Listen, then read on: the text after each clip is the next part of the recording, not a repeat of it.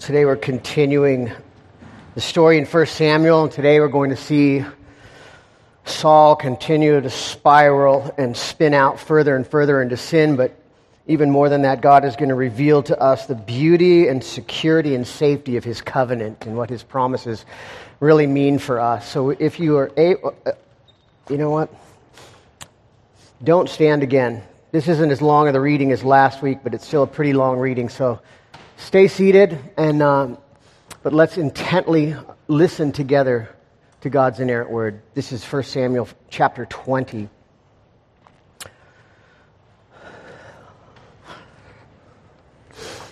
Then David fled from Naioth and Ramah and came and said before Jonathan, "What have I done? What is my guilt? And what is my sin before your father that he seeks my life?"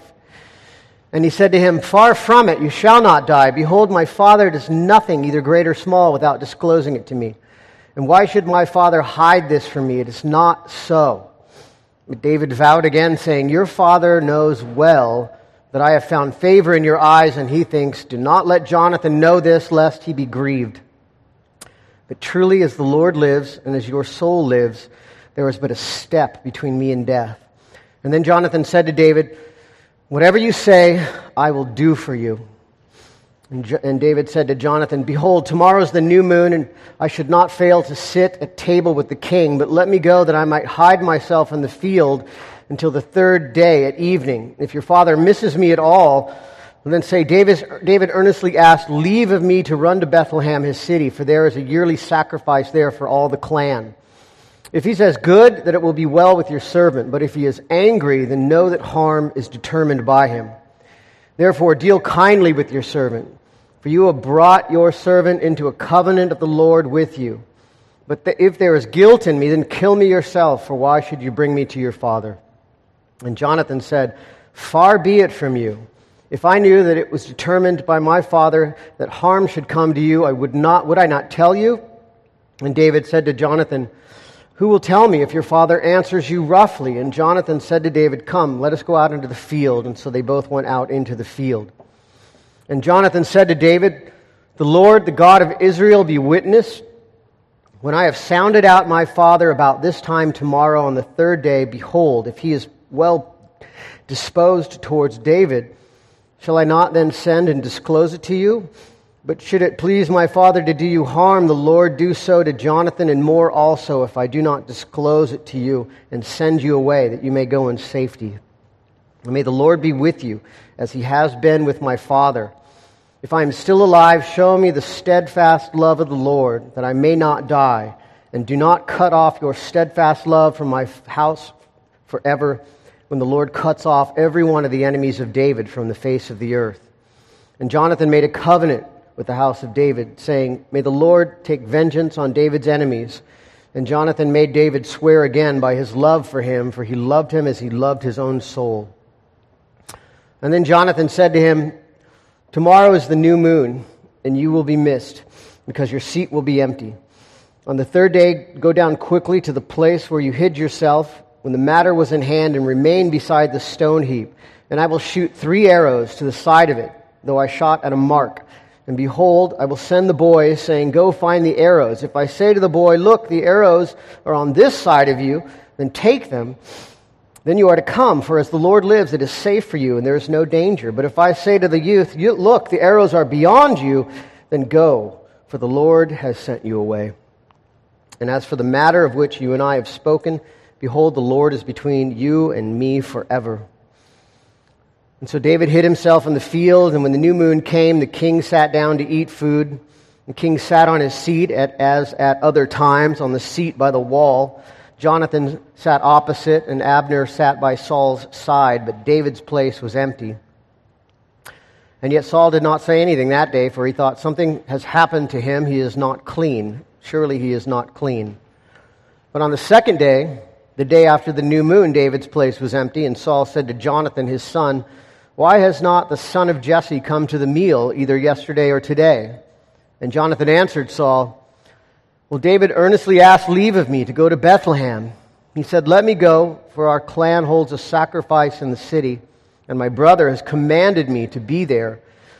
So now if I have found favor in your eyes, let me get away and see my brothers. For this reason he has not come to the king's table." And then Saul's anger was kindled against Jonathan, and he said to him, "You son of a perverse and rebellious woman, do I not know that you have chosen the son of Jesse to your own shame and to the shame of your mother's nakedness? For as long as the son of Jesse lives on the earth, neither you nor your kingdom shall be established. Therefore, send and bring him to me, for he shall surely die." And then Jonathan answered Saul his father, "Why should he be put to death? What has he done?" But Saul hurled his spear at him to strike him. So Jonathan knew that his father was determined to put David to death. And Jonathan rose from the table in fierce anger and ate no food the second day of the month, for he was grieved for David because his father had disgraced him. And in the morning Jonathan went out into the field to the appointment with David, and with him a little boy, and he said to his boy, "Run and find the arrows that I shoot." And as the boy ran, he shot an arrow beyond him. When the boy came to the place of the arrow that Jonathan had shot, Jonathan called after the boy and said, "Is not the arrow beyond you?" And Jonathan called after the boy, "Hurry, be quick, do not stay." And so Jonathan's boy gathered up the arrows and came to his master. But the boy knew nothing, only Jonathan and David knew the matter. And Jonathan gave his weapons to his boy and said to him, "Go and carry them to the city." And as soon as the boy had gone, David rose from beside the stone heap and fell on his face to the ground and bowed 3 times. And they kissed one another and they wept with one another, David weeping the most. And then Jonathan said to David, "Go in peace, because we have sworn both of us in the name of the Lord, saying, 'The Lord shall be between me and you, and between my offspring and your offspring forever.'" And he rose and departed, and Jonathan went into the city. This is the word of the Lord. Thanks be to God. Father, we thank you for your word.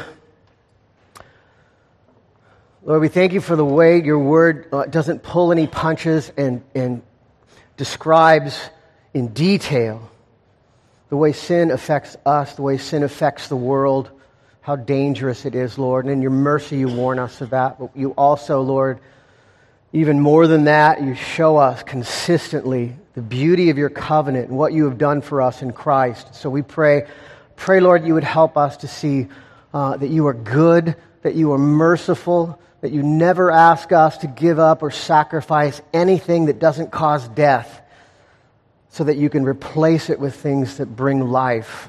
And we pray, Lord, most of all, that you would help us to see the beauty of Jesus in this passage. So, Lord, give us minds to understand and hearts to obey your perfect word as you promise to beautify your afflicted ones. In Jesus' name, amen.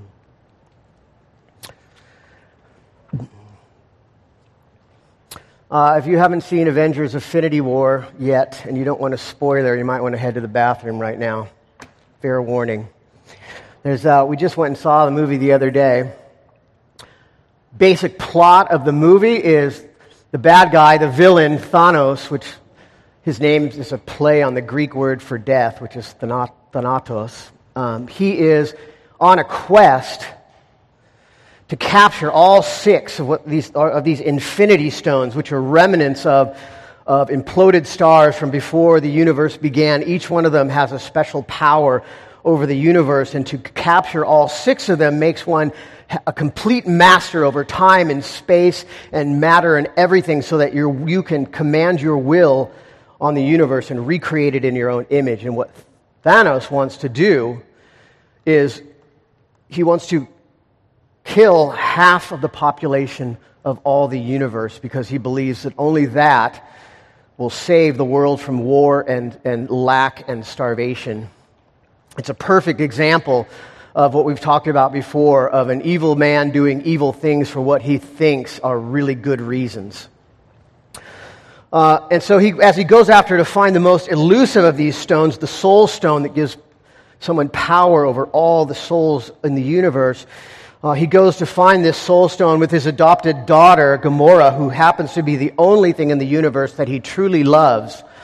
And to his surprise, he finds out that the soul stone requires the seeker to sacrifice the only thing that they truly love in order to capture the stone. And Gamora, and she begins to laugh at Thanos because she believes that her bloodthirsty father is not capable of loving anything, that he's never loved anything ever in the whole world. And so she's taunting him and laughing at him as Thanos turns around weeping,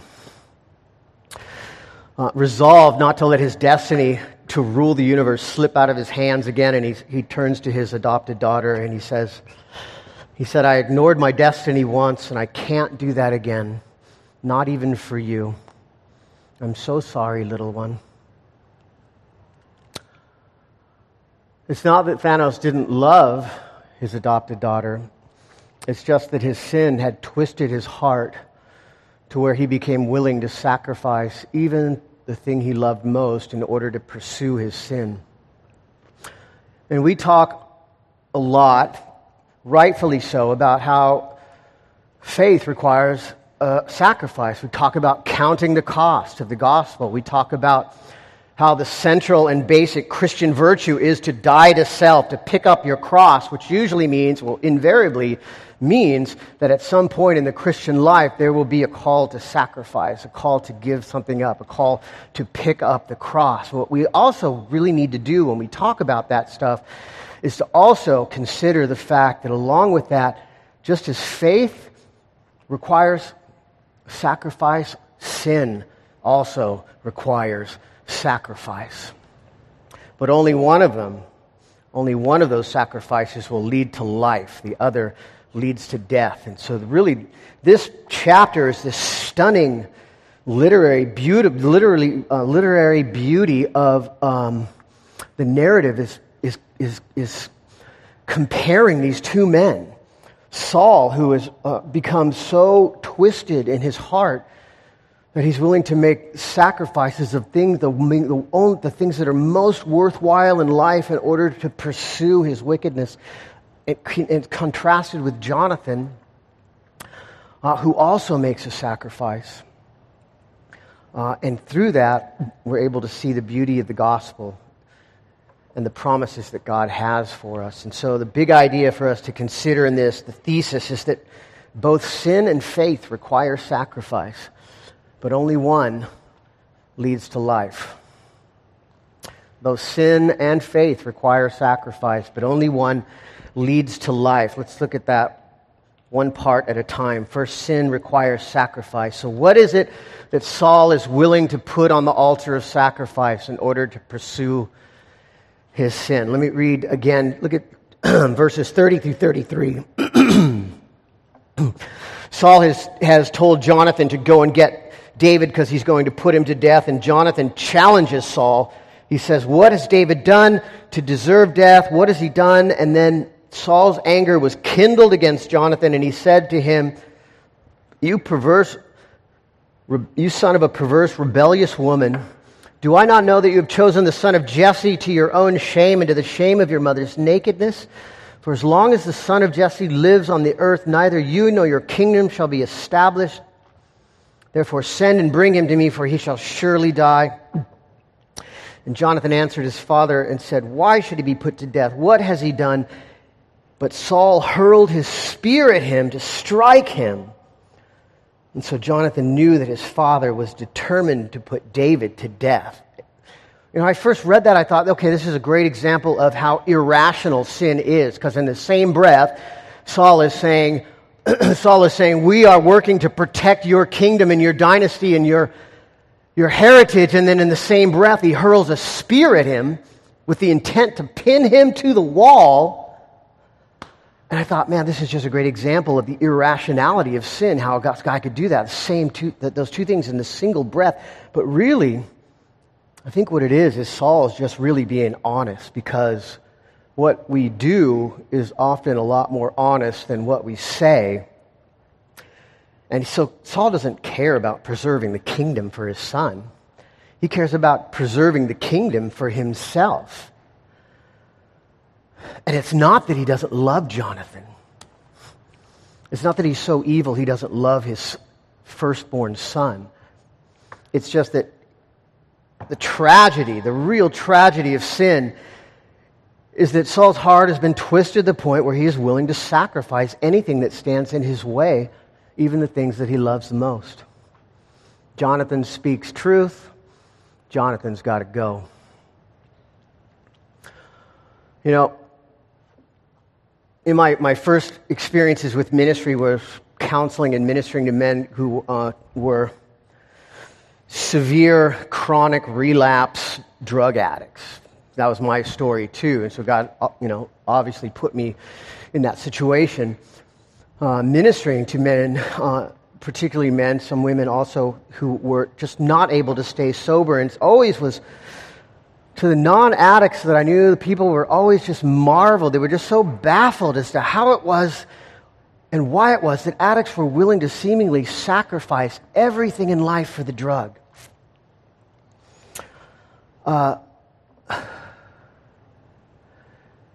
We called it protecting the dope.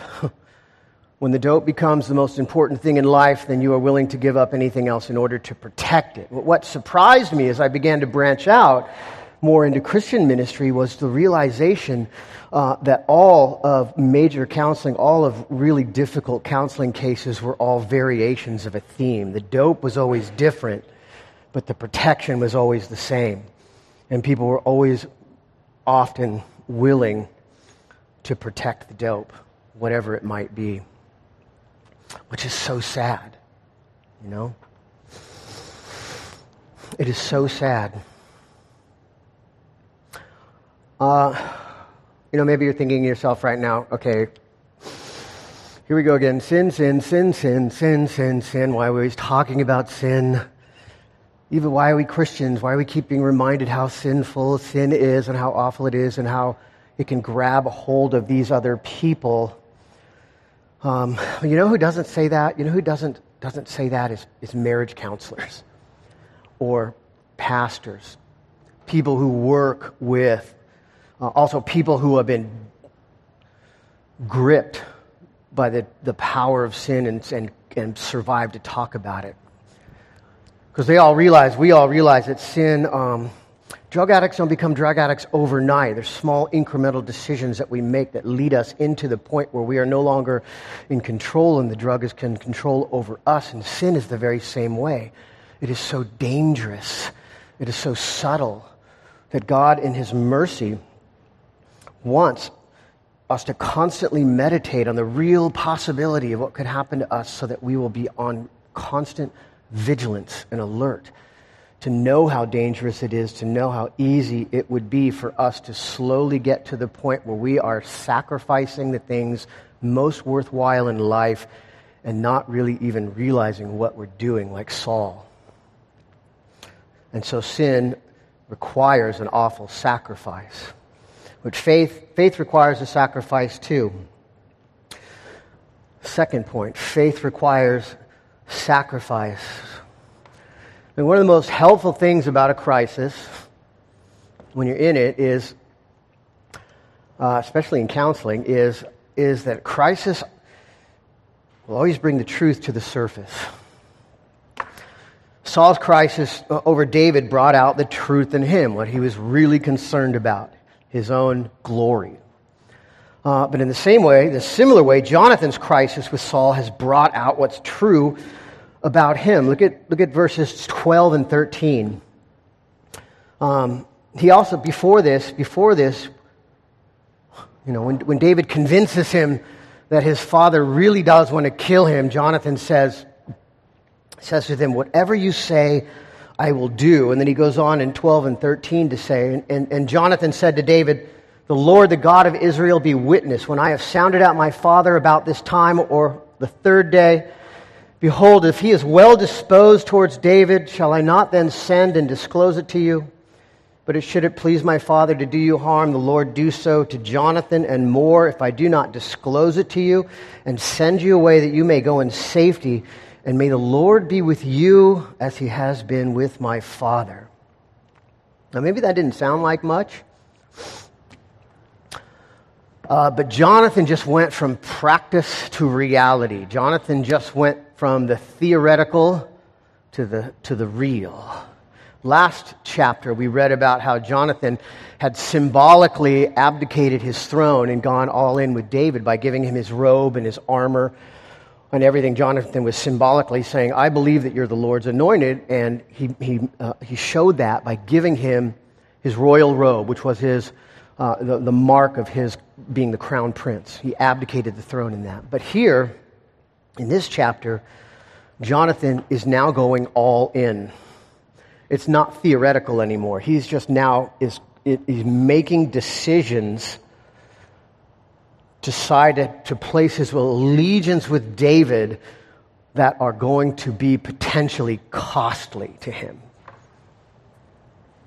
Think about this. By siding with David, by siding with the Lord's anointed against his father, think of all the chips he just pushed in onto the table. Obviously, the kingship that he's giving up, and all the glory and power and recognition and fame and luxury and everything that came with the power of being a king, that's obvious, but also he's endangering everything he's got. His family relationships, his marriage, his children, his career, his safety, and even his life as he goes against Saul, and Saul tries to kill him. You know, I read through this and meditated on it. I was just awestruck at how Jonathan just went all in. He was literally living out all those scary passages in the Gospels that Jesus talks about, like this one. From Matthew, Jesus says, "Do not think that I have come to bring peace to the earth. I have not come to bring peace, but a sword, for I have come to set a man against his father, and a daughter against his mother, and a daughter-in-law against her mother-in-law. And a person's enemies will be those of his own household. Whoever loves father or mother more than me is not worthy of me. And whoever loves son or daughter more than me is not worthy of me. And whoever does not take his cross and follow me is not worthy of me. And whoever finds his life will lose it. And whoever loses his life for my sake will find it." And those are heavy passages. Those are heavy passages. Jesus said that. This passage reminds me really of, I can't help but think about the people that I serve with in China. When I go to China every year in the beginning of the year, and I serve with professors and staff and students who are out in the open in a hostile country running a seminary of 200 people in a 650-person church. It's an underground church that takes up the 19th through 23rd floors of a skyscraper in downtown Chengdu. And here's the thing. The thing is that because it's illegal, at any minute, the cops can roll in and arrest all of them or some of them and take them to prison for how long, they don't know. They are every day when they wake up and go to work, they are preparing to make these deep sacrifices out of their love for Jesus. It's amazing to think about it.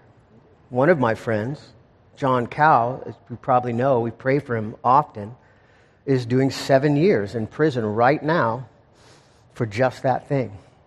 Lost his wife, her ability to see his wife, his children, his career, his savings, his reputation, everything he lost. And he's writing letters from prison, rejoicing in God, saying how wonderful it is to be able to minister in prison. Because that's his mindset. It doesn't make me just think of them, though. It really makes me think of all of us. It reminds me of all of us, because maybe the cross might be as radical as what they face in China. But the reality is that this touches everybody. Everybody who follows Jesus, everybody who loves Jesus will eventually find themselves picking up a cross. And the saddest part of the modern church today are all the little arguments and clever rationalizations within the church that try to convince people that they don't really have to do that it would be better for them to leave the cross where it is and to pick up their sin and walk with it. Crazy sad. You know, I said a few weeks ago, when we think about this, we think about sanctification, we think about the cross that Christ will ask us to pick up. He says that you will suffer in this world if you follow me. And we always think about it in negative terms. Okay, that's a harsh thing, and it is hard. It is really hard. But compared with, when we put it up against the fact that sin also exacts a more terrible sacrifice that leads to death, we can start to see in contrast the beauty and the safety and the security that God has engineered into calling us to sacrifice these things, calling us to pick up our cross. It is, again, God's mercy to us, His beauty to us. And that's because the last point is that Jesus promises that these sacrifices, that the cross will lead to life, will always lead to life. Listen to the last part of what Jesus said in that passage that I read. Let me read it again. He says, whoever finds his life will lose it, meaning the sacrifice of sin leads to death, but whoever loses his life for my sake will find it. The sacrifice of faith leads to life. That's the big difference. Look at this. I'm going to read verses 13b through 17. This is the most remarkable part of this passage, and the reason it's remarkable is because of the direction of the covenant. Listen. The direction of the covenant and the direction of the promises being made. These are the most important verses in the passage. From verse 13, second part of verse 13 through 17. This is Jonathan speaking, and he says, picking up where we left off, "May the Lord be with you as He has been with my father. If I am still alive, show me the steadfast love of the Lord, that I may not die. And do not cut off your steadfast love from my house forever, when the Lord cuts off every one of the enemies of David from the face of the earth." And Jonathan made a covenant with the house of David, saying, "May the Lord take vengeance on David's enemies." And Jonathan made David swear again by his love, for he loved him as he loved his own soul. Who's asking for the protection there? Think about that. David is alone. He is hunted. He is without resource or power. He's got nothing. He's got the clothes on his back. He doesn't have a sword. He doesn't have any food. He's got nothing. And here's Jonathan, the crown prince, with all the power of the kingdom, coming to David in the middle of this field and saying, "Swear to me that you will protect me. Swear to me that your covenant promises will cover me.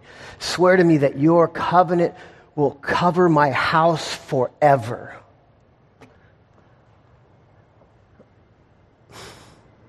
You know, there's this part at the end of, since we're talking about Marvel movies, at the end of Black Panther, when the king of Wakanda goes to the United Nations and offers the world all of the technological, all of the wealth and technological advancements of Wakanda. And of course, up to that point, no one knows that Wakanda has any of this power, technological ability, or wisdom, or intelligence, because they've cloaked it. And so a guy stands up and he goes, "Well, thank you, Prince T'Challa, but how is a third world country of shepherds going to contribute to the worldly system in any way?" And he just smiles, right? Because we all know it's cloaked, but they have power beyond the world's comprehension. And that's very worldly of the world to think. What can weakness provide for us? What is there possibly that such weakness, such seeming insignificance could ever do for us? But it's cloaked power. The same is true. David has one thing that makes all of that other irrelevant. Doesn't need a sword. He doesn't need bread. He doesn't need nothing but the clothes on his back because he is the anointed of God. He is the Messiah of God, and God has his power upon him. Jonathan knows that, and he knows it doesn't matter what the world throws at him. It doesn't matter what happens, that God will protect David, and that anyone who has their allegiance with God's Messiah is set. They have all the power of God behind them, and that is what we have in Christ. This is the picture of Jesus that we see in this passage. This is what God wants us to know. Because we are in allegiance with Jesus, because he has brought us into allegiance with him, he wants us to know, first of all, that any cross that he asks us to pick up is a putting to death of the things that produce death. Which means God is blessing us through that. Even though it's hard, even though somebody's have to pry our fingers off of it, even though sometimes he's got to let us sit and fool around with it long enough to get burned to see that it is truly death. But he is, in his power of his Spirit, working always to convince us and to challenge us and to show us this is death. I want you to let go of it so that I can produce and bring life in its place. But even more than that, even better than that, because we're in Christ, what Jesus has done for us as God's anointed was that he went through a sacrifice that we can never imagine. Talk about losing house and home. Talk about losing everything, glory of heaven, to be mocked and brutalized and murdered by his own creatures, and all of it so that he could bring us his protection and power, so that, as Jonathan said, promise me that your covenant faithfulness, your chesed, it's a very special word in Hebrew that means God's everlasting, unbreakable love and protection will always be over. And Jonathan says, promise me that your covenant faithfulness will always be on me. Jesus has promised us his covenant faithfulness will always be on us, that he will protect us and our house forever. Think about that. Listen, if God says, if God who cannot lie, if God who created the solar system, the universe, everything, seen and unseen, if the God who has that much power promises us his covenant faithfulness, what can possibly hurt us? What can possibly be worth trading that out for? What can possibly be worth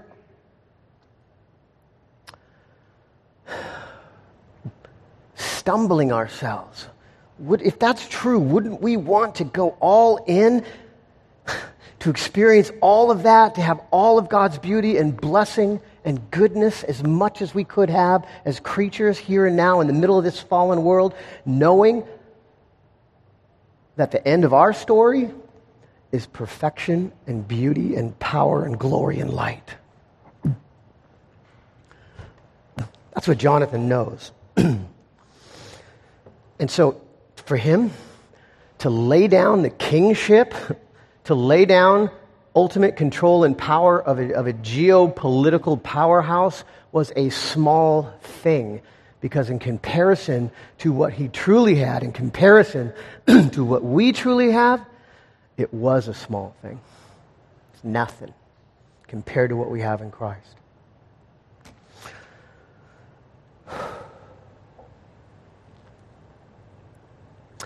Sometimes let me conclude with this. Sometimes our struggles are against external things. And sometimes our struggles are against internal things, the indwelling sin that fights against us at every footstep. The besetting sin. The Bible says that we will be in this battle of flesh and spirit our entire life. Even Apostle Paul said that I can't do the things I want. I keep doing the things I don't want to do. Who will save me from this body of death? I thank God for the Lord Jesus Christ. He knew that his salvation was all completely in what Jesus had done for him on the cross, and that he was good.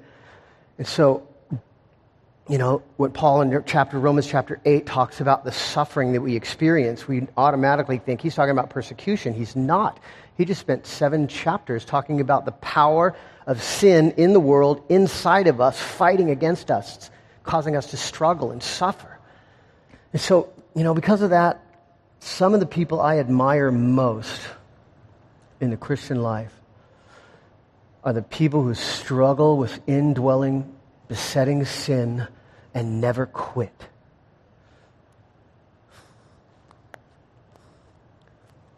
They see it for what it is. They don't try to rationalize it. They don't try to explain it away as something that it's not. They see it as the cross. And they never quit putting it to death. Even some, I know people who for years have struggled and never had relief. It takes years, sometimes decades. Sometimes those are the people I admire most, who call sin what it is and fight against it and know that their salvation is in Christ. That they never give up. And that should be for all of us. We should look at that for whatever cross that God has called us to pick up, whatever sin we may be fighting against, to know that God empowers us, that God, the true evidence of God's working and power in our lives is that we stand through that. We don't cut and run. We call sin for what it is, but we don't grieve and mourn in the depths of it, because we know that our salvation is exterior to us, what Christ has given us, so that we can rejoice. And only through that rejoicing can healing come. And it does. It does. And so this is all God's mercy to us. The crosses that he calls us to bear are all against the backdrop of the gospel. And although we are called to sacrifice in the life of faith, we are only called to sacrifice the things of death. And all of it is God's mercy to bring us closer and closer into the beauty of the eternal world that we will soon join in absolute perfection. Amen? Let's pray. Father, we thank you for your word, the power of it. Lord, the truth is all of us, we are always tempted to believe things. We're tempted, Father, to follow our sin. We're tempted to protect our dope. And we're all in danger of unwittingly sacrificing things we love most in order to protect those things that you say will produce death in our lives, even if they are sweet at first. Lord, one of the best prayers I know is we pray that you would protect us from the sugar of sin as well as its gall. We pray that you would help us, Lord, to meditate on sin in a healthy way so that we might see its destructiveness, see it as a warning in your goodness to us. Lord, we pray that you would help us to pick up whatever cross you've called us to pick up, but to do it rejoicing, Lord, knowing that it is your mercy and grace to us in calling us out of death and into life. And we do it, Lord, against the backdrop of the gospel, of Jesus' ultimate sacrifice for us, so that we know our future is absolutely secure and certain in you. And that what you're doing, even in the here and now, is beauty and light. So help us to see that, Lord, so that we might rejoice in you and glorify you and rejoice in the gospel and in our salvation as we ought, Lord. We praise you and thank you in Jesus' name. Amen.